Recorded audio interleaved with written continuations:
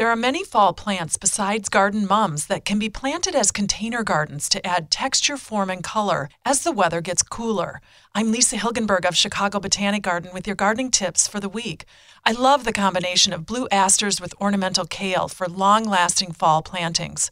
Salvias or sage add height to containers, combined with cold hardy vegetables like Swiss chard, parsley, or onions for interesting effects.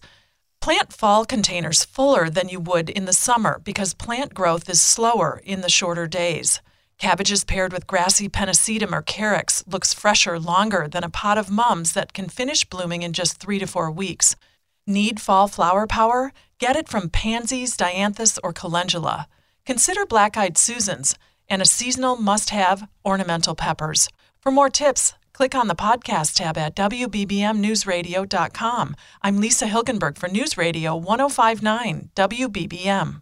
This episode is brought to you by Progressive Insurance. Whether you love true crime or comedy, celebrity interviews or news, you call the shots on what's in your podcast queue. And guess what? Now you can call them on your auto insurance too with the Name Your Price tool from Progressive.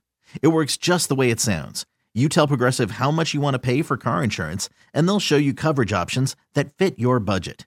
Get your quote today at Progressive.com to join the over 28 million drivers who trust Progressive.